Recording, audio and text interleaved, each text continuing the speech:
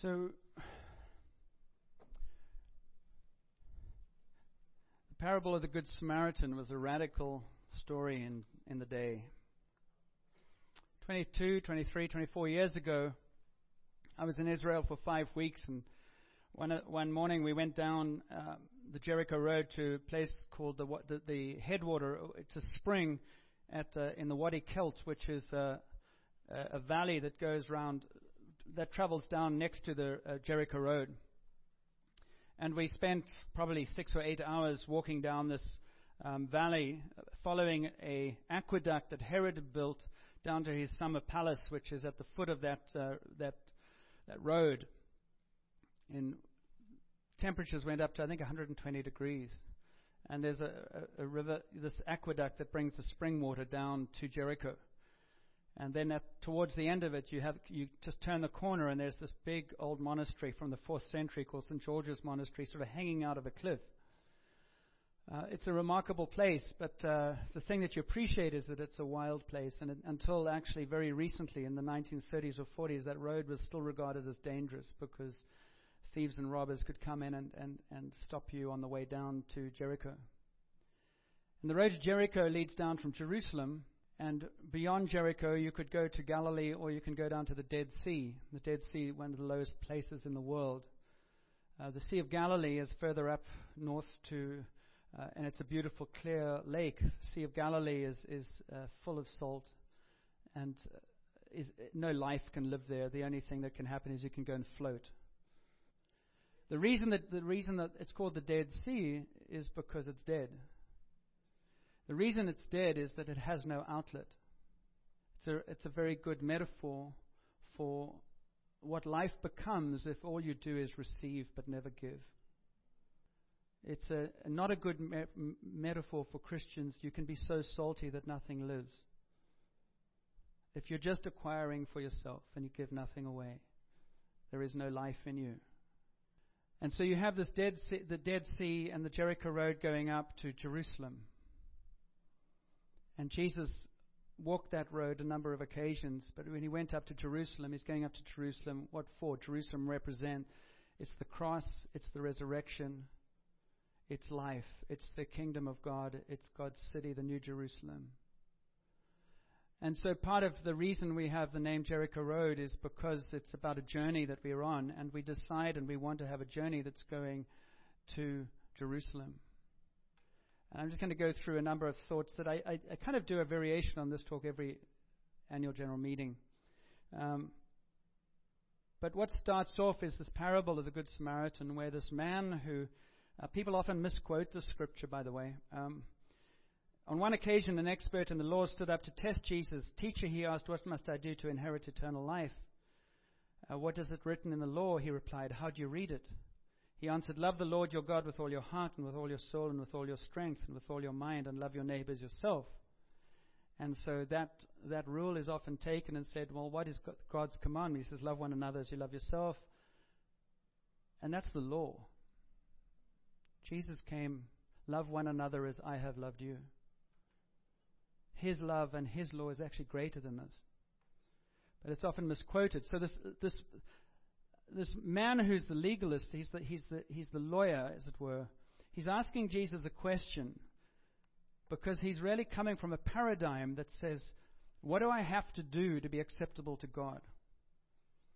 And if you can give me a law and you can give me some rules, and then I know that I can keep them, then I know that I can stay on the right side of God because I'm fixated on laws. And that's often the case again with our own mindsets in terms of God and Jesus is keeping laws. If you're reading the draft for the annual general meeting, could you put it away because I find it very distracting. The law is about what you have to do. And Jesus answered, and what did he answer with? He answered with a story. And his story was about a man who was beaten up going along this Jericho road. And he said the story because the man who was asking the legal question, when he had said, love the Lord your God, and love your neighbors yourself, Jesus said, you've answered correctly, now go and do it. But he wanted to justify himself, so he asked Jesus again. He said, who's my neighbor? Because the legal mind and the religious mind is always looking for, what do I have to do? What is enough? And then I can have the rest of my life. Does anybody have that battle here? God can have this part, but then I want this part. I went to church on Sunday. I'm not doing any more. If you have that mindset, you will never, ever come to life.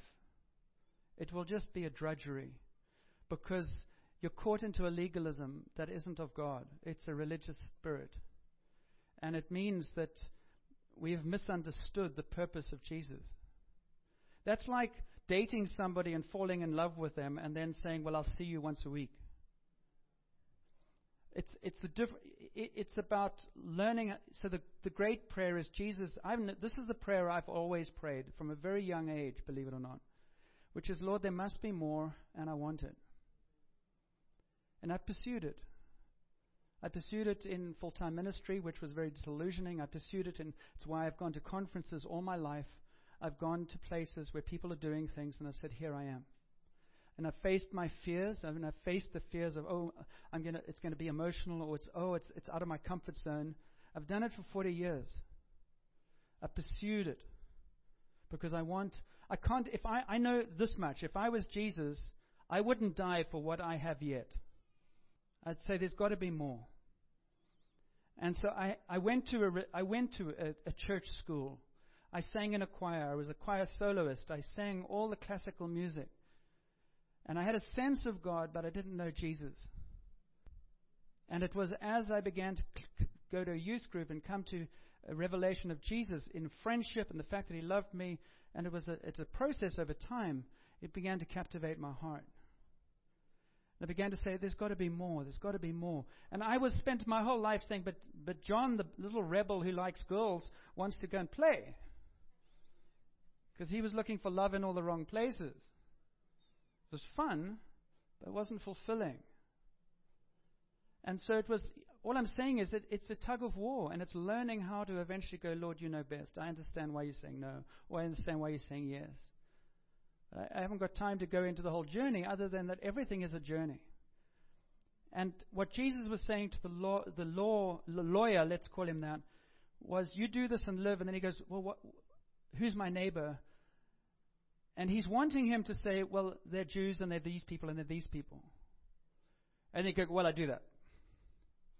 And Jesus said, you're misunderstanding, you have misunderstood the nature of the kingdom and the nature of what God is doing. He is not defining people like we define people. He is not defining the good, the bad, and the ugly like we do. And so he starts telling the story about this man who walked down and he got beaten up and robbed. So if he was telling it in our culture, he might say there was a guy who fought for ISIS, and he was beaten up on the side of the road. And people walked past. The religious leaders walked past because they were keeping the law. And if they touched an unclean person or a dead body or somebody who was sick, then they would be unclean. They couldn't go to the temple and do their duty, because their duty was more important than the person lying on the side of the road. And one of the things you have in Christianity all the time is this nickel and diming over things, why we can't do things, because we don't agree with each other. Which comes from hell, it doesn't come from heaven. Much of what we believe about the church and about Christianity is rooted in human thinking about how we would do things if we were God. That's why it gets stuck in bureaucracy and very unimaginative rule making. And so Jesus said to this man, he said, let me tell you a story. And he told the story about this man being beaten up. And he took the Samaritan, because he was not politically correct. Because you don't talk to Samaritans. Samaritans are garbage.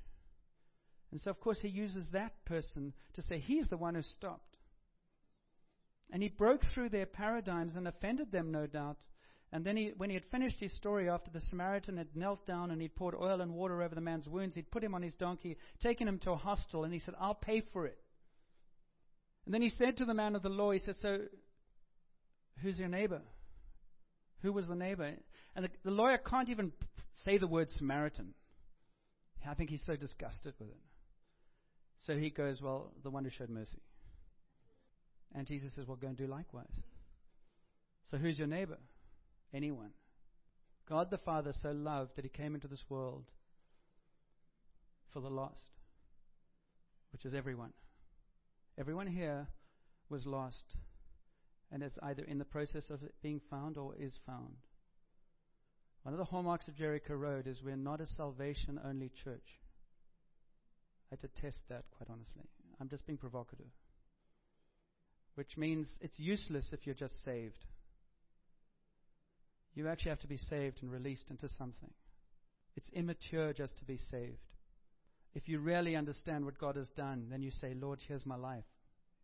I want you to use it for the rest of my life. But the legal spirit in us very often says, well, I've been saved, and if I give him this much, and he only wants this much money, and I just do this, then I can get on with the rest of my life because that's really where I live. And God understands that, so you can say, Lord, help me. Help me to receive your love so that I can live in your love, so that I don't separate my life out. Jesus, I'm going to talk about this next week. Jesus came to give life. He didn't come to kill your spirit. He didn't come to make your life miserable. You do that quite well on your own. And very often, one of the things I ask people is, so who is the Jesus that you're nickel and diming with? Or who is the Jesus that you're not believing in? Or who is the Jesus that you're hedging your bets with? And every time, it's not the Jesus that we're talking about. It's our warped perspective of a religious Jesus that we've got messages of through dysfunctional teaching. Jesus is loving, he's kind, he's good, he's powerful. And we've been led to believe that knowing about Jesus and giving the right words and getting baptized means I become something. And you go, no, you're born into something, but you haven't become it yet. Becoming it is part of what we do day by day. It's called taking hold of our inheritance and our identity. I wasn't meaning to sort of say all of that like that, but let me just give you the letters of Jericho Road. I'm not going to speed this up. So the J of Jericho is the journey with Jesus. I've been talking about that now for the last 10 minutes. Jesus is at the center of everything. I love talking about Jesus, naming Jesus' name. I don't like talking just about God. God seems to me very impersonal. It's like the job description. And Jesus is like the personal face of God. So if God took all the trouble to send his Son into the world that we might know him as a loving Father, then I think it's worthwhile talking about Jesus. Because he's good and kind, and he reflects the Father. And the Father says that he lives from the Father into the world. And so he says, this is what the Father is like. If you see me, you see the Father. So we could sing the song I wrote years ago for my kids, What's God Like? But God is kind and good, and there's an incredibly important... Somebody said, what you think about God is the most important thing you'll ever think. Because what you think about God determines everything about how you live and how you follow him or don't follow him.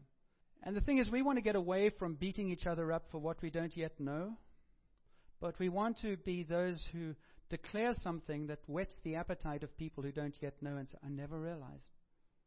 I never realized it could be like that. Or it was like this. I always thought this. So we want to foster at Jericho Road a curious, questioning attitude. Where instead of just having opinions rooted in the past, the Jericho Road that leads to Jerusalem, not the Dead Sea. The Dead Sea has nothing. So we intentionally move to Jerusalem. And we intentionally say, for the glory set before us, we move to Jerusalem, which is what Jesus did with the cross. And we go, can you come to a place of being able to be comfortable saying, I don't know everything? Can you actually make peace with yourself and say, I don't know everything? In fact, I hardly know anything. And most of the stuff that I always talk about is negative. And then you just say, so there's lots to learn. And I want to close the gap between what I read about Jesus and what I know about Jesus. And that's why we're here. We need one another to grow in the confidence of knowing that he loves you, he lives in you, and he can do wonderful things through you. That's a sort of cliche, but it's true. God's not fussy. He just needs a pair of hands. You'll do. Really, you will do. The church has done a great disservice by having priests and people in robes and everything, and I am the mighty. It's all taken from the Roman culture. It's actually a wrong model. If God so loved the world, He sent His Son, and He traveled almost incognito. I mean, He was somewhat of a celebrity because of what He did, but He didn't have lots of trappings around Him. Prosperity gospel say, well, when He was crucified, He had a seamless robe. They're very expensive, so Jesus didn't mind good things. You can proof text everything. But God wants us to know that He is good news, that we are created to be filled with His Spirit, so we come alive. And you see, in this world,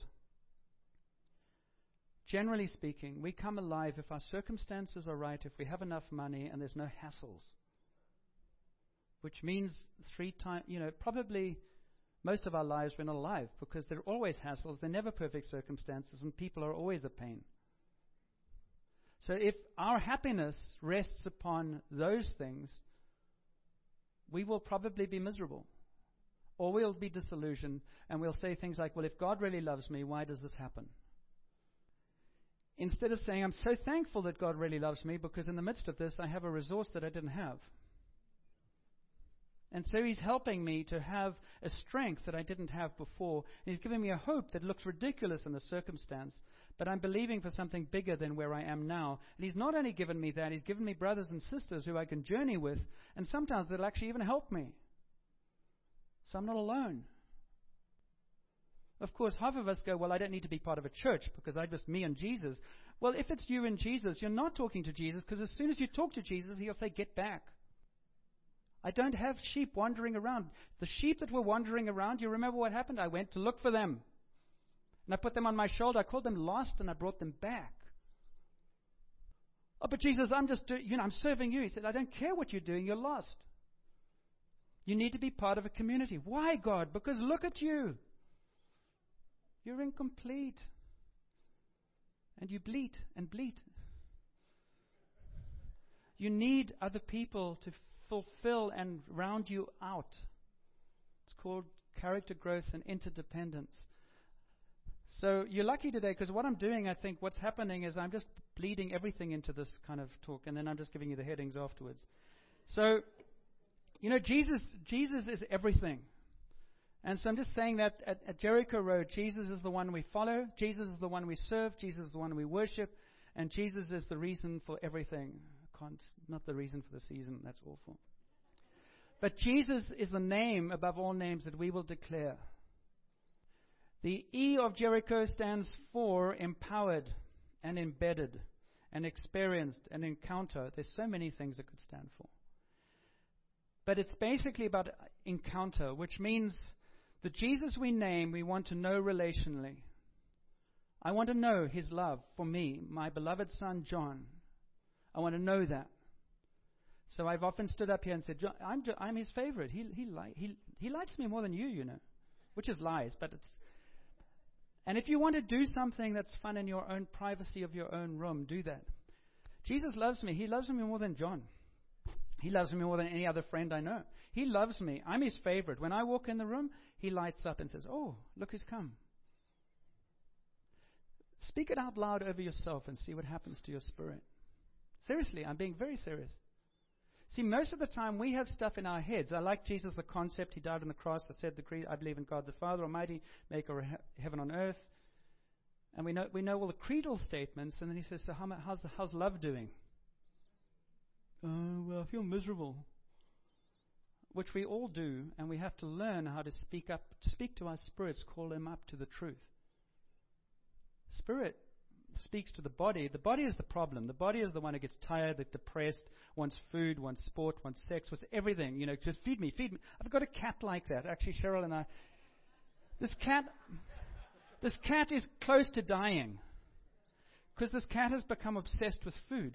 And every time he sees it, he purrs, but he just goes and sits next to the cat dish. And then he vomits it up because he eats it all, and he's scared he's not going to get enough, and then it's disgusting. I think there's a demonic thing in this cat. But it's just this gratifying of me. So I want to kick it outside and say, go away. I loved you once. But we're committed for life, so we can't do that. So, But our body is the problem. Our body is the one that always craves everything. And if we live, the world without Jesus lives from the body. That's why all of the material that is put into Hollywood. If you're going to watch the Oscars tonight, it's all about the superficial mostly.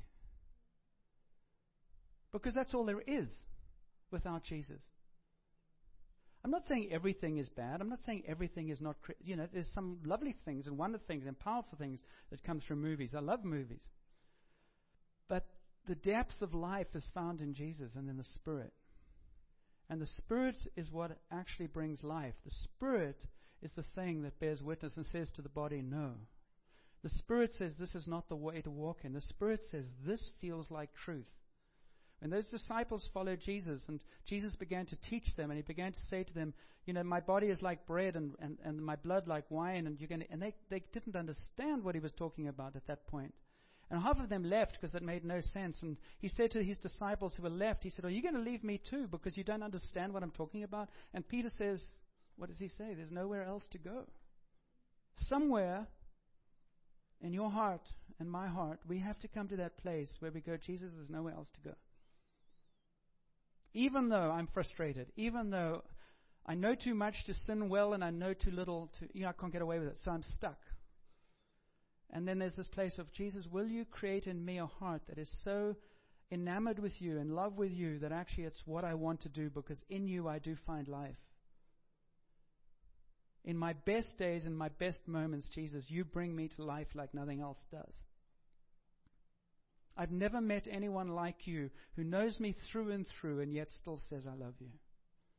And when I behave like that cat, I sit next to whatever my little watering hole is and go, what? I want more, I want more. You don't boot me out the door. You kind of go, come here. You don't have to do that. It's calling up your real self is what we're talking about. At Jericho Road, we want to have encounters with Jesus that make people come alive. Because encounters with Jesus, we do not want to be a church that beats people up and says, you've got to keep this rule. This place is full of people who've got all kinds of issues. Sometimes they all say, well, John's got issues. He's leading out of his woundedness. I hear that all the time. I get so sick of it. I'm like, oh, really? I'm the only one here. I get so tired of the murmurings that mutter about my past. Or we know what you did. I go, yeah, I know what you did too, and I don't know all of it. I'm free. I'm forgiven and I'm free. It's got nothing. I'm glad you're so happy about that. So am I, actually. I'm quite relieved. But I am a testimony, as all of us are, to Jesus' grace. I'm a testimony, as you are, to his goodness and his kindness. So I talk about my brokenness, not to get stuck in that, because I agree with everybody. I'm bored with that. I'm sick of that. But to actually say, but God. And so if he can love me, guess he can love you too. And I guess I don't have to spend the rest of my life walking backwards, looking at the Dead Sea, saying, this is what I did, this is what I become. And no, he set me free. He rescued me. And actually, if the truth were known, even in my darkest time, part of the reason for that was because I was trying to battle with him and trying to follow him and got taken out. I mean, there's all kinds of ways you can look at it. So I'm actually a very seasoned warrior that was in prison for years and then got set free. We all have our stories, but we don't want to live in the story of the negative. We want to live in the story of being redeemed. Encountering Jesus begins to set us free to become all that was stolen from us or whatever. We're not a church that therefore says, look, you've seen the new banner outside? We got it from England. Don't you think it's cool? It's basically our statements of what we're about as a church, which is becoming family, encountering God, and impacting the world. And becoming family is at the top because we say everybody's welcome to be here. Now, I could say, well, you can't come here unless you stop sleeping with your partner. It's not consistent with Jesus' teaching. You can't come here unless you sorted out issues of sexuality. You can't come here unless you've never been divorced. You can't come here because you embezzled money. We could have all those rules. I guess I'd probably be talking to myself, but I don't think I would be here either, quite honestly. You can have all those rules, but the trouble with the rules is then you actually give the wrong message, which is part of what the church has done all the time, which is saying unless you smarten up, you can't come to God. God says, I sent my son to help you smarten up. In fact, you couldn't smarten up without me. because I got the soap. So you have filthy rags, and you can't come to me, you can't please me, and please stop doing these cartwheels on Sundays to try and impress me, because it doesn't. I have come to right where you are, and I have died on a cross so that you can be made clean, and then we can have a great time together. So becoming family is about coming in the door and finding out that God loves you, and then encountering Him. Encountering God means understanding that God is for you, not against you. He loves you passionately. And when you encounter God, you start beginning. One of the hallmarks of God's Spirit working in you is you start saying, when the light starts shining on your life, you start saying, I shouldn't be doing this. I'm feeling uncomfortable with this. And that's just God's Spirit beginning to stir in you, saying, I want you to teach you a new way of living so that you respect yourself and you respect others. I mean, God doesn't have this big anal problem with sex, for instance. He just goes, it's best kept in this relationship. But in our culture right now, there's huge pressure. I mean, we have it's transgender and it's lesbian, it's homosexual, and then every time you stand up and say anything, you're phobic about it. I'm not phobic about it at all. But if you were a lesbian or male homosexual and you were in this church, you'd be welcome. It wouldn't be about, get out of here because your struggle is just a variation on somebody else's struggle. You're welcome. And we'll learn together how Jesus is Lord. And when we tell our stories to one another, there are places we can go, and I could go, and I could go with some of you, where you go, there were times where something wrong felt really authentic. There, but for the grace of God. Whether it's an abortion, whether it's whatever it is. We want to be a people where the compassion of Jesus begins to reach out, and they're no longer defined by what they've done, but they're defined by something deeper. Maybe this is a good time to, let me just play the video that it's come up you've seen it before, but I just wanted to play it again. It's from Blood Diamond. See, that's a picture of the Father's love. And that's a picture of what we're meant to be as a church. Everybody comes in carrying a gun, representing something. And what Jesus came to do was to say, I want you to remind and I want you to bear witness. You can't do this unless you know it yourself. I want you to call up in the people who are still carrying guns, defending themselves. I want you to call up what they were meant to be. But it's going to need courage, because you're going to have to face their gun. You're going to face the thing that they trust in. You're going to have to face them and start calling in a loving way, reminding them of something they've lost touch with. Festo Kavendra, a bishop in Uganda, he was martyred actually, said, salty Christians make other people thirsty. Salty Christians make other people thirsty. The world is absolutely thirsty for authentic people. Incredibly authentic, hungry for authentic people. That's why you tell your story. That's why you don't just beat people over the head with the Bible. You actually share your story. For God's sake, don't give me another Bible verse. Show me your heart and tell me how you got there, and I will follow, and then the Bible verse I'm interested in. Which is what God did with Jesus. He met people, He healed them, they followed Him, and He began to teach them. That's how it works. We've got to turn the wrong way around. I'm going to teach you until eventually you're so full of knowledge, but you have no experience, and so you don't find it very captivating. So at Jericho Road, we want to be people who talk about Jesus. We want to be people who encounter Him. Do you know what it's like to have the Father love you and say, you're my son, you're my daughter, you're going to come home with me. You're not dying. You're going to come home with me on earth as in heaven. And you're going to turn around and you're going to actually speak and share my love through you, because you've received it, into this world that is so broken. And you're going to actually just do what I've done to you. And that'll keep you coming alive. And that'll keep you flowing like the Sea of Galilee, not the Dead Sea. See, some people taste our lives and they're so salty they make them sick. Because they've got lots of biblical theory but no life. So Jericho Road wants to be a place where life is released through relationship and people are restored through an encounter with the love of the Father. So the church community is one of the messiest places on earth.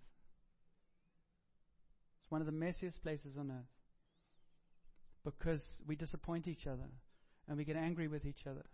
I'm so proud of two guys who came and spoke to me this weekend because they were struggling with issues with me. And both of them said, I'm committed to this place. I just want to deal with this stuff. I won't embarrass them, but I'm proud of them because they had the guts to talk to me. And I could apologize for some stuff, and we could work it out. But the reason it was relatively easy to work out is because I'm committed to this. As opposed to walking in a fence. I'm not going because you said this. Which is the way of the world. It's easy to do that. You don't need a brain. You don't need a heart. You just need an attitude. And you can justify yourself, and you know what you become, of course. You become more and more miserable, more and more bitter, and more angry, and more critical. It's really attractive. Or you can go, I received grace. I can give grace. I can work this out. I don't expect people to mind read and know what I'm thinking. I'm going to talk to them because I'm committed to being an expression of the love of Jesus. Because he disarmed me. The eye of Jericho is involvement and identity. And that identity I've been talking about, the identity of a son and a daughter who have been lost and found. It costs something. When your identity is found, Jesus calls you into something. Culture is the sea. I've run out of time. Culture is the sea, the culture of faith, supernatural experiences, supernatural encounters. I mean, I'll just say here, I think you're going to see this culture growing and diversifying. We've got Michael and Heather here who are totally different from me. We've got Stephen who's arrived on the scene, and he's just a freak on the other side, man.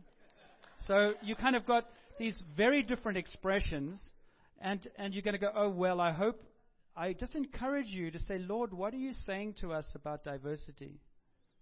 Some of you want to walk out when I'm talking. Some of you want to walk out when Stephen's talking. Nobody walks out with Michael, but I mean, that's cool. I just want to say to you, don't walk out because your favorite isn't speaking.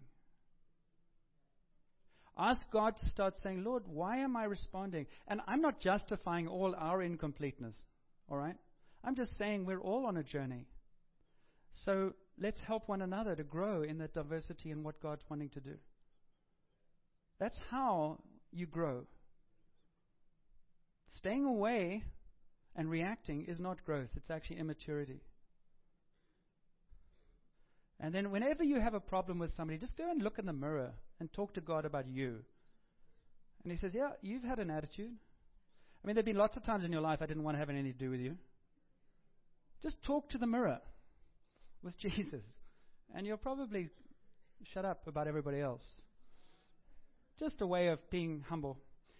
The Holy Spirit is the H of Jericho. We can't do anything without His power and His presence, and that's an ongoing journey that we're all learning about walking in.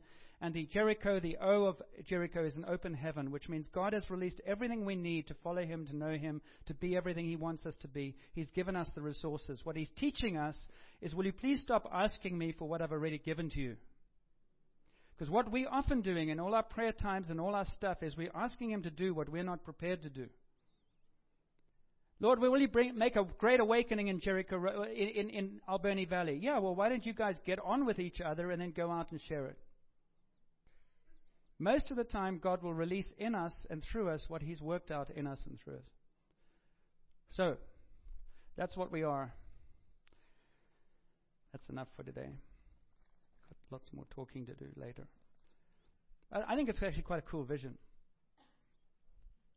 A place of encounter, a place of Jesus, a place of relationship, a place of a culture that values something about the living faith and making it real, a place where the Holy Spirit is welcome. And the Holy Spirit can be terrifying, but you just deal with your fears and go, I'm terrified nevertheless. Without Him, I'm nothing. So ask questions, ask questions, ask questions. Don't get super spiritual. That's a real ugly form. It's usually not God.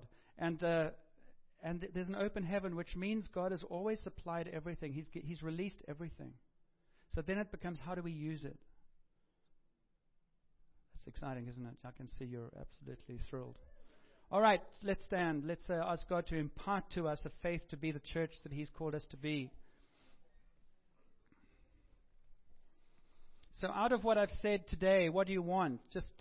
We're not going to take long because we've got to keep moving here. What do you want? I've mentioned Jesus. I've mentioned encounter with Jesus. I've mentioned relationship stuff.